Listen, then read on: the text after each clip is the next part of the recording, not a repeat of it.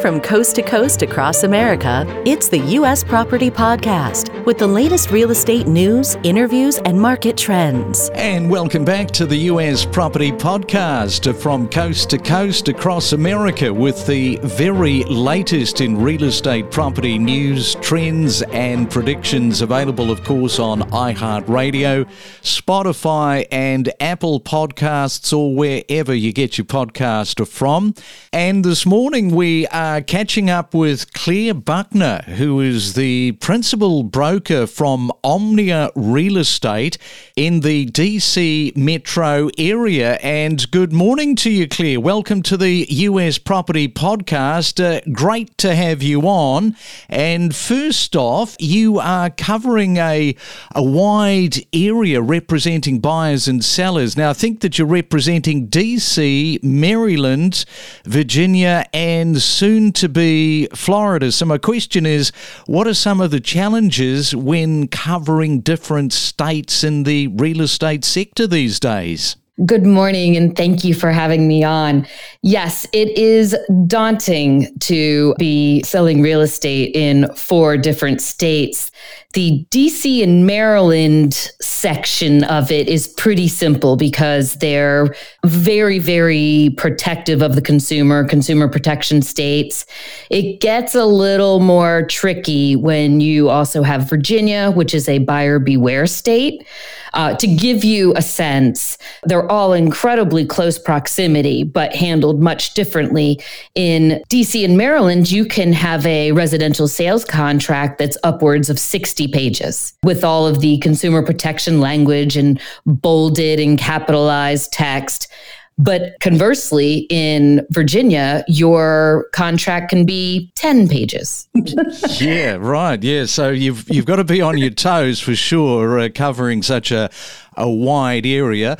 Now, before we focus on 2024, what were a couple of key things? Now, I'm asking principals right across the US about this. What are a couple of the key things for you that really stood out in 2023? Because it was somewhat of an upside down year with a number of hot talking points. Well, it's funny that you asked that. I'm sure everybody says no inventory, right? Because that's sort of the obvious depressing fact of 2023. But I also think that it was interesting that 2023 went out very similar to the way 2022 went out, which is everyone was anticipating a recession that is yet to come. You know, in terms of the no inventory, it's interesting because the sellers just simply don't, everybody refinanced in 2020, 2021, when the rates were incredibly low.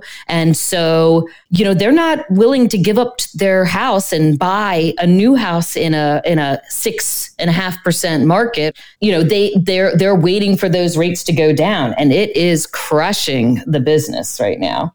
Now, you are not your standard real estate principal, having come from the litigation world. You describe yourself, I think, as a recovering litigator with nearly 15 years of real estate and commercial litigation experience. And if there is ever going to be problems with real estate transactions, the commercial property space is really where things can go badly wrong. Now, that is not to say that residential doesn't go wrong, because it does, but commercial is highly complex and can keep litigators pretty busy for that reason. Oh, you're absolutely right. The big difference between residential and commercial, besides the obvious price point, right? If you're buying an office park, it's certainly many more millions than a home. But the other big difference is that commercial is really not very regulated. It's kind of the Wild West of real estate. And you have a lot of savvy, successful business folks involved. And sometimes I think that maybe ego can get in the way where they're overconfident with their abilities and they broker deals that maybe aren't in their best interest, or perhaps have left some exposure somewhere that they didn't realize. And that's usually when the litigator comes in. As they say, in the end, everybody reads the contract, right? You just hope it's before rather than when something goes wrong and you have to litigate it. It's the far more expensive end of the proposition there. Yes, and you do work in both residential and commercial property. Perhaps for our listeners, Claire, this morning, give us a couple of things, two things that people buying commercial over residential don't always think about when making a commercial property choice. One of them is they don't really observe the zoning. So they will when they initially purchase, but say they're purchasing a strip mall. There's certain permitted uses and not permitted uses. You can have a retail space of something, but not a wholesale space. That sort of thing. And over a couple of years, they sort of lose sight of that. They start leasing it out to tenants. Tenants, next thing you know, are warehousing, using the space, majority of the space anyway, for warehousing. And then suddenly they've got an inspector coming in saying there's a problem. Paying attention to zoning is key. And especially zoning can also change. So zoning is something they don't pay a lot to. And I think real property, commercial property investors don't always focus in on highest and best use. And that means really they're leaving money on the table. And particularly when it comes to leases, because leases are highly complex. There are many different aspects to leases that, it's just an absolute nightmare for people to navigate. You can't do it by yourself. You definitely need legal representation to get you across the line. I couldn't agree with you more. I've negotiated many leases. And, it is a little bit true that when you get the lawyers involved, things do get bogged down a little bit, but it's really for good reason. It's a little bit of trust the process. You're right. There's a lot of nitty gritty, and that's what I go back to when I say, in the end, everybody reads the contract. You get yourself a bill from your landlord that says you owe, a piece of the common area maintenance and some of the property taxes and insurance, and you're not sure what that means. Well, it's because you have a triple net lease. That can be a pricey mistake if you don't really know what you're looking at and what you're agreeing to sign on to.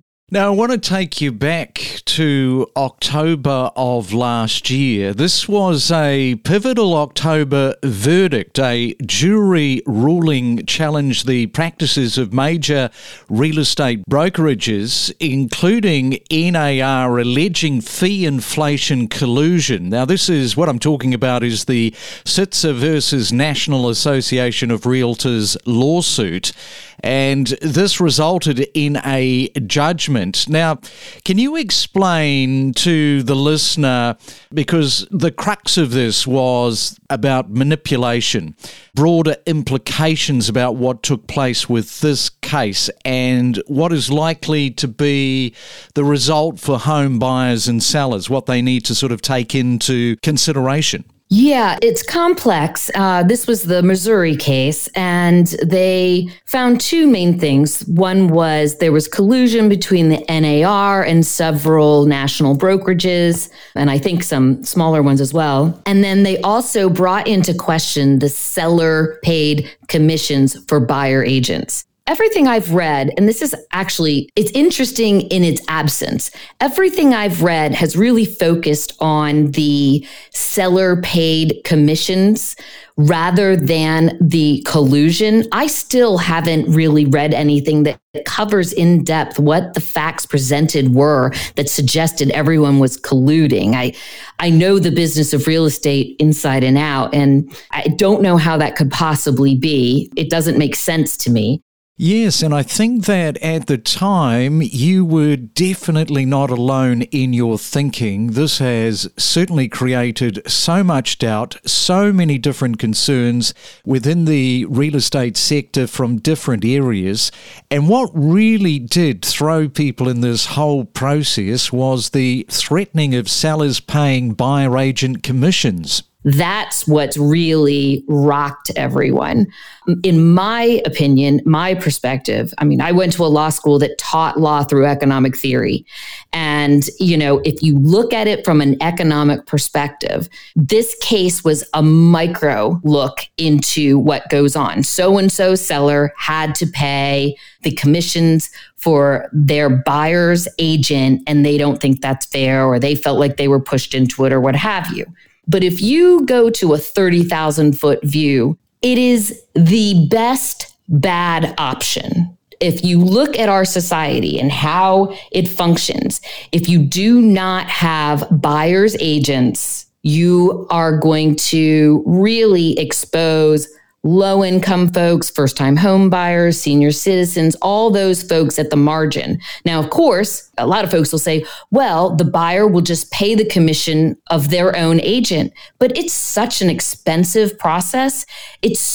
People are scraping together, well-to-do people are scraping together funds to get a deal done, right? To buy that next house. So it's not very realistic that they're going to pay, 2.5%, 3%, 2% to their agent in addition to all of the other costs they're incurring, especially those at the margin. So they're likely to forego or get a bargain agent, and then they're not being properly looked after and cared for. And of course, going back to the whole consumer protective states, it's going to be a much bigger problem in consumer protection states, for this reason. A listing agent, even if they're a dual agent, well, if they're a dual agent, they have different ethical duties, and it's not necessarily to really safeguard and protect that buyer solely like a buyer's agent does.